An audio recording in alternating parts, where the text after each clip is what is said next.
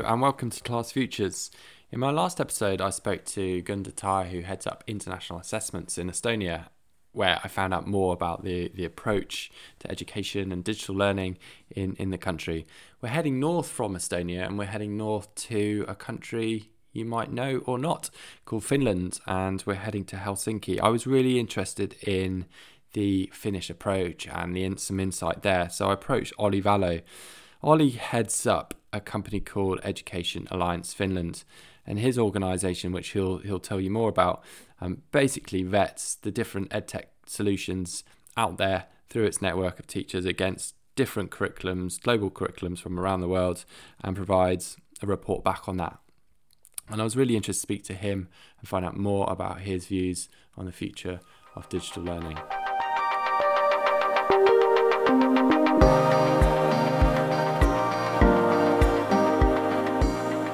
Great to have you on Class Futures, Olli. Thanks for joining us. For our listeners, can you quickly tell us a bit more about yourself and your role at Education Alliance Finland? Yeah, sure. Thanks, Jonathan. Pleasure to visit the podcast. A bit about my own background. So I used to be a teacher, graduated from the University of Helsinki, and I was working in primary schools a few years. Then I started writing PhD theses about learning music through composing with computers because of I had interest in that topic because of my own musical background. Through that project, before finalizing the PhDs, I ended up working in an edtech company developing a music learning platform. And then me and my colleagues back there, we realized that edtech companies and education innovation companies in general, they were in need of providing evidence to schools and users of their solutions that why their solutions were leading to positive learning outcomes. And we kind of saw that maybe the reason why we were asked to provide such evidence when we were selling and presenting our music learning solution, we saw that maybe it's because schools are used to typically buy learning materials from big educational publishers like 100-year-old companies, 200-year-old companies. But nowadays, anybody basically can create the learning application and offer it to any school in the world. So it's much more fragmented, and most of all, these new type of solutions, they provide a new way for learning. So it's really good that teachers are critical and schools are critical as well, and learners, and they ask for the evidence. But it seemed like there's no standard way of providing the evidence, and we wanted to help with that problem, and then started Education Alliance Finland. Yeah, fantastic. We're going to go into that in a bit more depth, but a light feature that we have at the start of the show is just really to find out more about your educational experience and your favourite teacher at school and your favourite subject. What was your favourite subject at school, Olli? Well, that's a good question. I think physical education it has always been for me something fun, and I've sort of I've succeeded fairly well in those classes. I did like mathematics in primary school. I didn't like mathematics in secondary school anymore because it would have required you to do homework and actually practice in order to succeed. Languages I've enjoyed languages, but I've never been that kind of a student that would I didn't like doing homework. I kind of enjoyed school and friends, and it was I did enjoy the classes quite a lot as well. But then sort of I didn't get to that kind of working mode that I would actually struggle and like see the effort to actually learn something. It was more like having fun and doing something that everybody must do. Yeah. So I would ask for the favorite subject. I would say physical education. Later on in high school, music.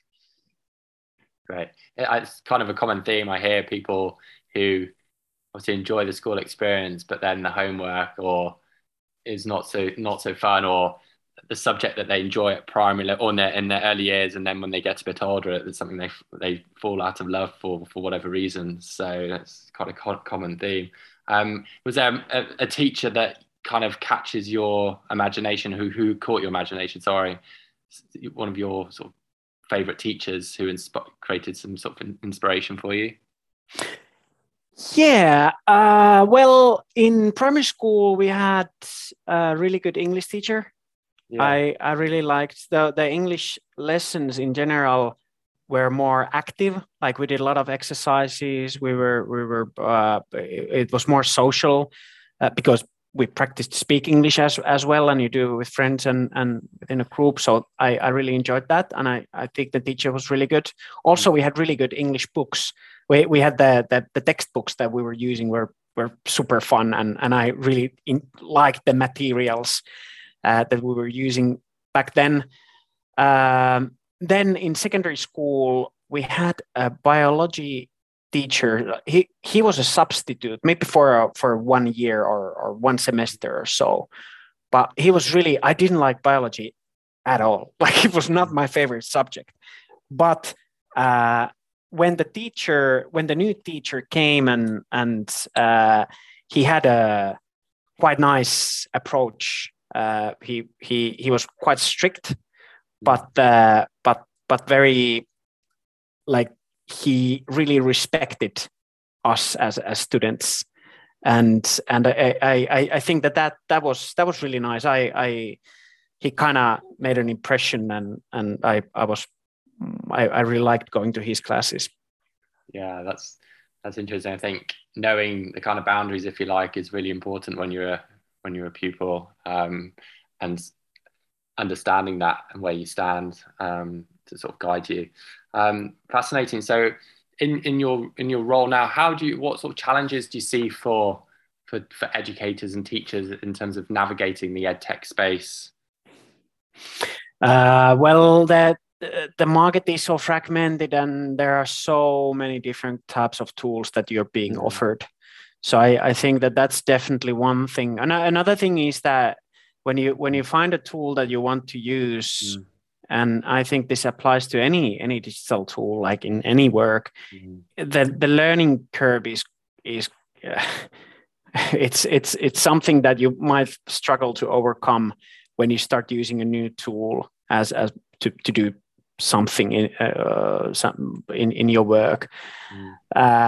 I think that the pedagogical benefits of edtech tools, they are not immediate. Like first you need to spend some time to learn how to use the tool and actually understand. It takes about like a few hours in very many cases, and teachers very often, they don't have those few extra hours to spend to familiarize themselves with a new tool.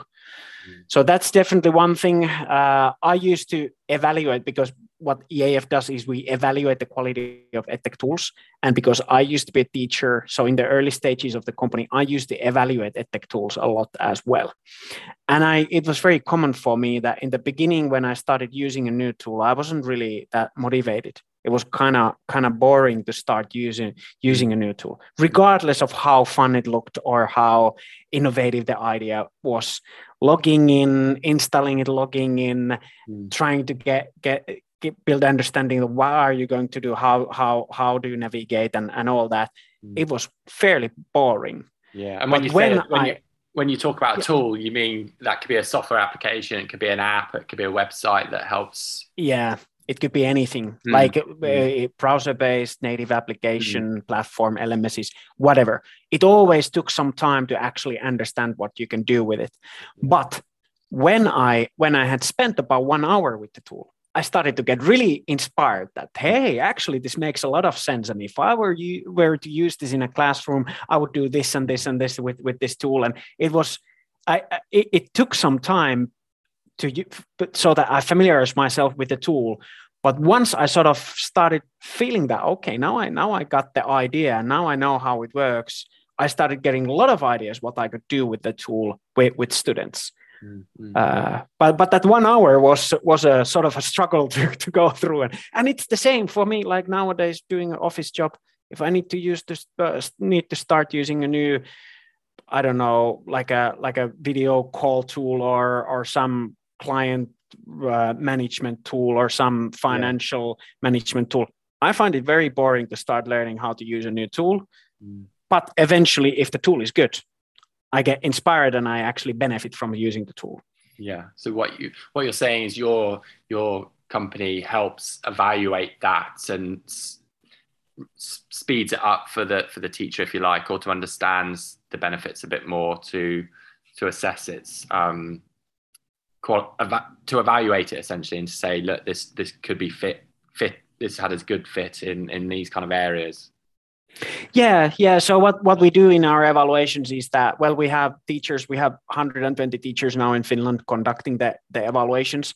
And what these teachers do, they always first map the solution, the evaluated solution, against curriculum. So they define what are the learning goals that you can achieve through the tool.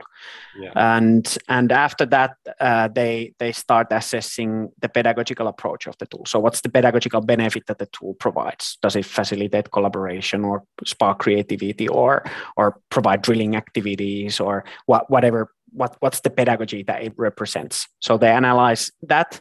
And they assess how good pedagogical approach is, and then they assess usability. That's fun. That's really interesting. So for an ed tech company or a startup, they have a route there really to that market by coming through someone like yourself to then get some feedback, if you like, from teachers who can see quite clearly the benefits or where the product can be developed in that sense. Yeah. So they get very rigorous feedback. The evaluation reports that are compiled through this process are about 60 pages long. So it's really like a rigorous case study of the educational quality of the tool. So they get that feedback to support their product development. But of course, they get to use that feedback when they are speaking to other teachers and when they're maybe marketing tool or trying to sell it to new customers, so they can refer to that report. Yes. And then is it that available to all global companies, Ollie, or is it more restricted to certain territories? It's global. So the first part of the evaluation is mapping the solution against curriculum. And nowadays we have so vast database of different curricula from all across the world. So basically the client gets to decide if they want to have their solution mapped against Finnish, Swedish, UK, US, Singaporean, whatever national curriculum. And we most likely we have that already in our evaluation tool.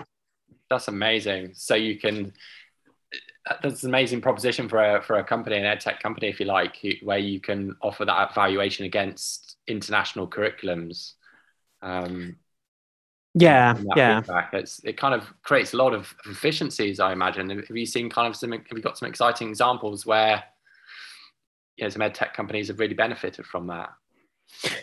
Yeah, I think that especially in the earlier days, it was not as common for edtech companies. Like many companies had developed a tool, and maybe the pedagogical benefit was there, like the idea of the tool was good, but they hadn't really considered that.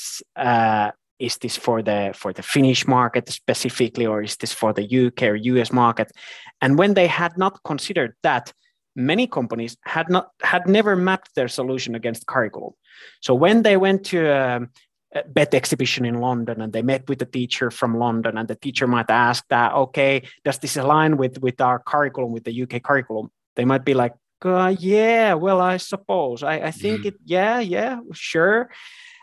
Whereas as if they have gone through, or if they have done the curriculum mapping by themselves, like many companies nowadays do, they are much better prepared to have those conversations, regardless of where the teacher comes from. They always have a sort of a reference that, yes, are you teaching mathematics? This is a mathematics tool. It aligns with the UK national curriculum, mathematics, these and these and these grades.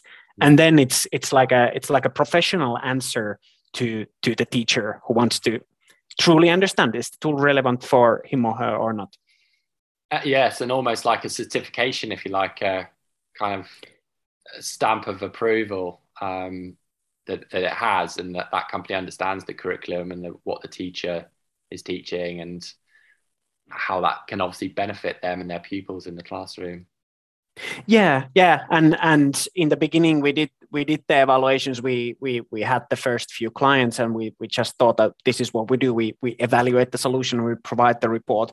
But early on, the company started asking that, okay, we've gone now through this rigorous process. Can you provide us some sort of a stamp of approval that, yes, you have evaluated this and these were the findings, and the findings were fairly positive. So we did launch a certificate 2016 already. And now I think the certificate is fairly well known in the edtech sector by, investors and edtech sector decision makers. Oh, that's great news. And that's something you offer for sort of primary curriculum, secondary curriculums, and universities, further education? Most of the products that we have evaluated, we have evaluated over 300 products now, and the vast majority of those are for K through 12 sector. Yeah. And I think the reason is that maybe in that sector, the buyers of edtech solutions are keen to see some case studies or some evidence of the impact and efficacy and quality of the tool. And another reason is that how we get new clients is fully organic. So it has just happened that the first clients that we got back in the days were from the K through 12 sector. And once we got the first solution certified, these companies started speaking about their certificate and using that as part of their marketing. And that's how other companies got to know about it. And if the company operated in the K through 12 sector, it's more likely that other companies from the same sector found out about the certificate. And then that's the main way how we get new clients. We have evaluated small products for small babies. We have evaluated solutions for corporate training. And it works. The methodology works equally well, but still, the vast majority of the clients are from the K through 12 sector. Fantastic. And you talked about it being quite a fragmented market, and you talked about 300 products there. Do you think the edtech space is saturated, or is there more room for innovation? How do you see it unraveling? Definitely, there's more room for innovation. I think that there are so few big success stories in the edtech field, and if we go to any classroom anywhere in the world, I think that the classroom practices are still very much dominated by print materials. Like books are if I look at there are some statistics available of, for example, Finnish or Nordic educational publishers. The revenue that they make from books and the revenue that they make from digital solutions, there's huge difference. And there's a lot of reports and information related to this, that how small percentage of the digital materials still have. Whereas if you look at any office work, we don't use, if I need to learn something like how to use a new financial administration tool, I don't buy a book to learn that. I learn it fully online, or I take some sort of a online platform course or whatever. And I do think that at some point, when the students have their own devices, it's more seamless, the whole use case of edtech. I think that only then the heavier use of pedagogically designed educational tools are going to happen, or is going to happen. At the moment, it's still so there are so many friction points, and it's so challenging with the high quality infrastructure. Like, for example, in Finland, the schools are fairly well prepared to use edtech tools compared to the sort of the global average. But still, it's really a challenge. Unless you have your own device, every student has their own device, and the Wi-Fi is working like a dream. It's kind of hard to use it in the larger scale. So you sort of see those challenges mainly around pupil devices, Wi-Fi, access to the internet. Are there any other challenges you kind of see in that space? Well, the teacher is the single factor, the most significant single factor. What happens in the classroom, and what learning outcomes are being achieved. So I think that the teacher, besides the infrastructure, the teacher's competencies, motivation, the pedagogical approach that the teacher wants to practice in his or her classroom I think that matters the most. So even if you have super good Wi-Fi, everybody has super good devices, they have good content, but if the teacher says that I don't think this is a smart move to use these digital materials, those are not going to be used. Yeah, absolutely. And it's interesting to sort of see that unravel. I like this kind of idea how you can, print materials still dominate. I still see that in my classroom. Whilst we use a lot of digital, a lot of resources are digital print materials. And when we think of those brand names within the EdTech space that have succeeded, I can think of a few good brand names. Kahoot springs to mind as kind of the big success. So it'd be interesting to see if more sort of brands, if you like, establish themselves in the EdTech space and teaching. Yeah, I think Kahoot is a great example of how do you build EdTech that is easy enough for teachers, but then holistic enough so that you can use it over and over again. And with Kahoot, which is one of the first evaluated solutions that we evaluated in 2016 already, we kind of saw that the real pedagogical benefit of Kahoot is that it's easy to start using that because you can create the quizzes as an educator. But the real pedagogical value comes from having the students to create the quizzes. Because if you create the quiz, it's a creative process, and you need to truly understand the topic that you create the quiz about. Mm-hmm. And it's been great to see that Kahoot has been developing that side of the tool. So I think already 2018 they developed the Kahoot's native application that works on a smartphone, and even with that smartphone application, you were able to create the quiz. So they had in mind that they want to allow the students to create the quizzes even with smartphones, and that's like a great example of a pedagogical thinking that the company has had over the years, and I think that's the reason why they are so successful. Yeah, absolutely. I think it's great when I see my students creating quizzes or giving them the opportunity to do that, and it reaffirms their learning, and it's fun and engaging, and it's a digital tool. What sort of tips would you have for companies thinking about their kind of product development? Are there any kind of major tips that you would have on the podcast? Well, one thing that I see a lot is that like we get to, besides those 300 and so applications that we've evaluated, I get to see much more, because I'm usually the first point of contact when somebody reaches out to us asking how is our evaluation process and all that. So what the first thing we do is me or my colleagues, we go to their website, we try to understand what is the product. And when I do that, I see a lot of very poetic ways of describing that what is the specific learning tool. And it's almost every time completely unique way of describing what the tool does.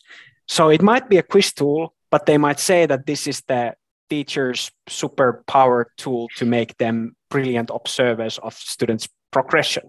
And you have no clue what does that mean? What is this tool? What do you do with it?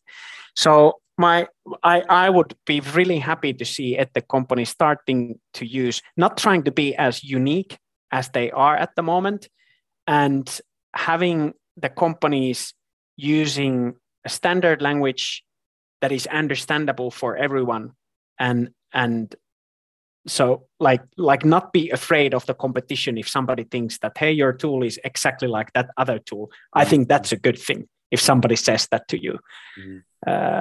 So that's my tip. Try not to be unique.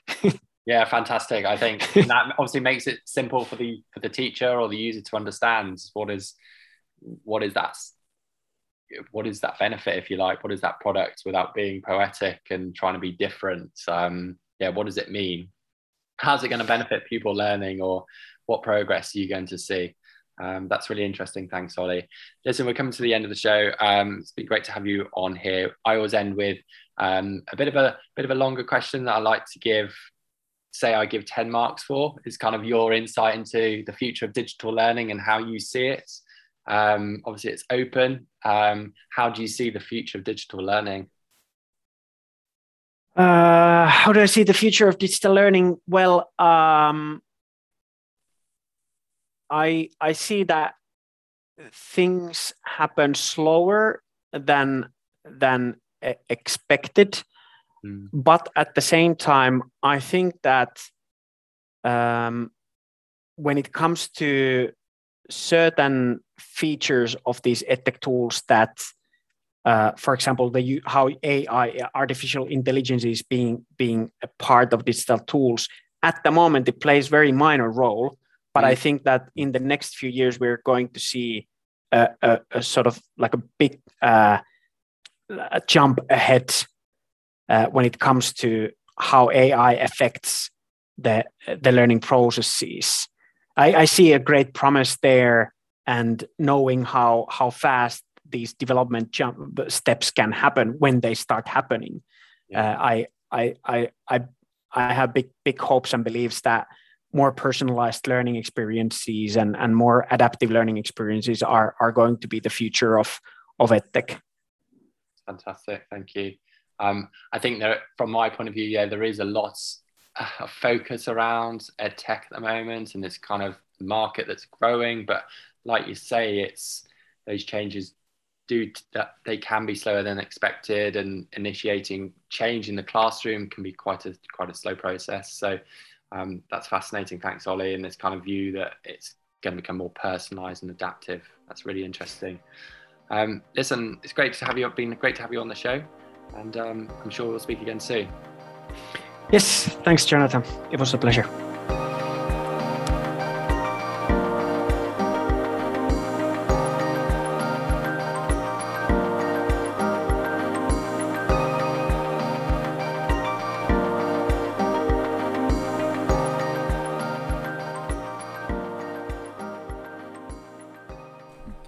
I really enjoyed my conversation with Ollie, and in this part of the podcast I provide some analysis of my conversation with him. Rather than listening to the whole of the show, you can get some of the key takeaways from that conversation, of which I think there are 6 key points that he talked about, or that can be drawn from my conversation with Ollie. I think firstly, within the space, certification is really important.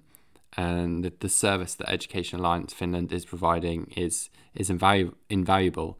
Certification is important because it can help us better understand the fit of a product and give us trust in using something when we're looking to incorporate a new tool into a classroom.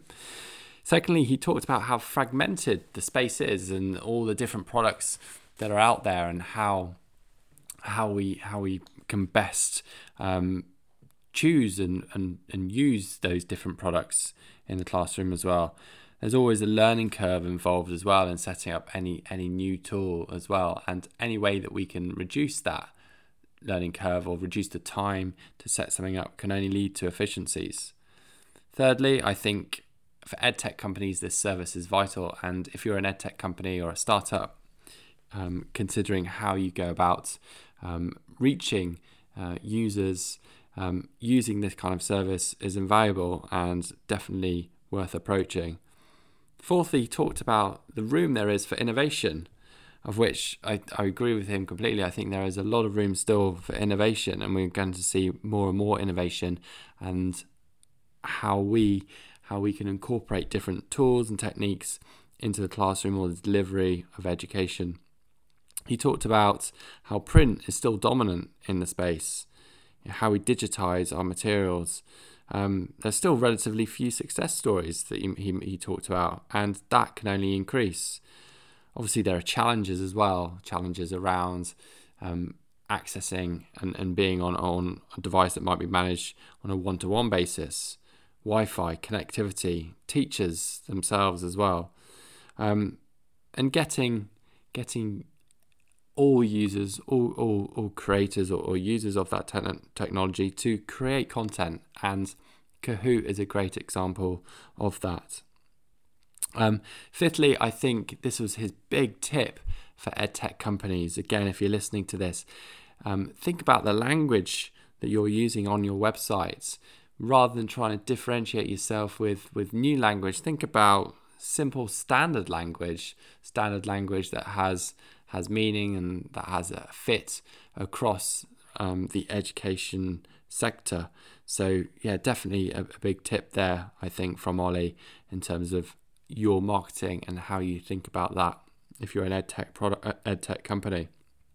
Sixth and final point really was around his views and thoughts on digital learning, and he talked about change, and kind of quite interesting to hear that he thinks it will be slower than expected.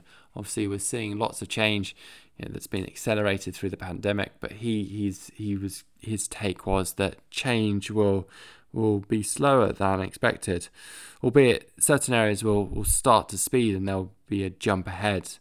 One area that he talked about was AI, or artificial intelligence, and he expects there to be a jump ahead in the use of that as that becomes more dominant. The role of AI, for example, he talked about the future being personalized learning, adaptive learning, two key areas which I really agree with. Learning has to become more personalized for that person, for that pupil. It needs to become more adaptive, and I thought they were really good, interesting predictions from Ollie.